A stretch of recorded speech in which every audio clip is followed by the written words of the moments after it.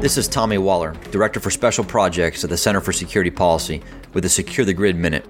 Former Congressman Curt Weldon recently stated, quote, "Only Washington bureaucrats could be so stupid that they would terminate the Congressional EMP Commission just when North Korea threatened to attack the United States with EMP." Indeed, on 30 September 2017, this commission and the multi-decades worth of experience of its members expired.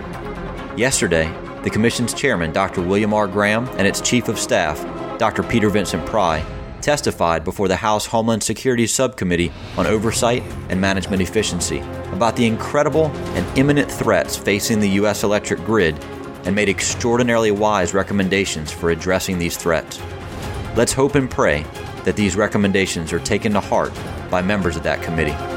To read the testimony for yourself, visit securefreedom.org.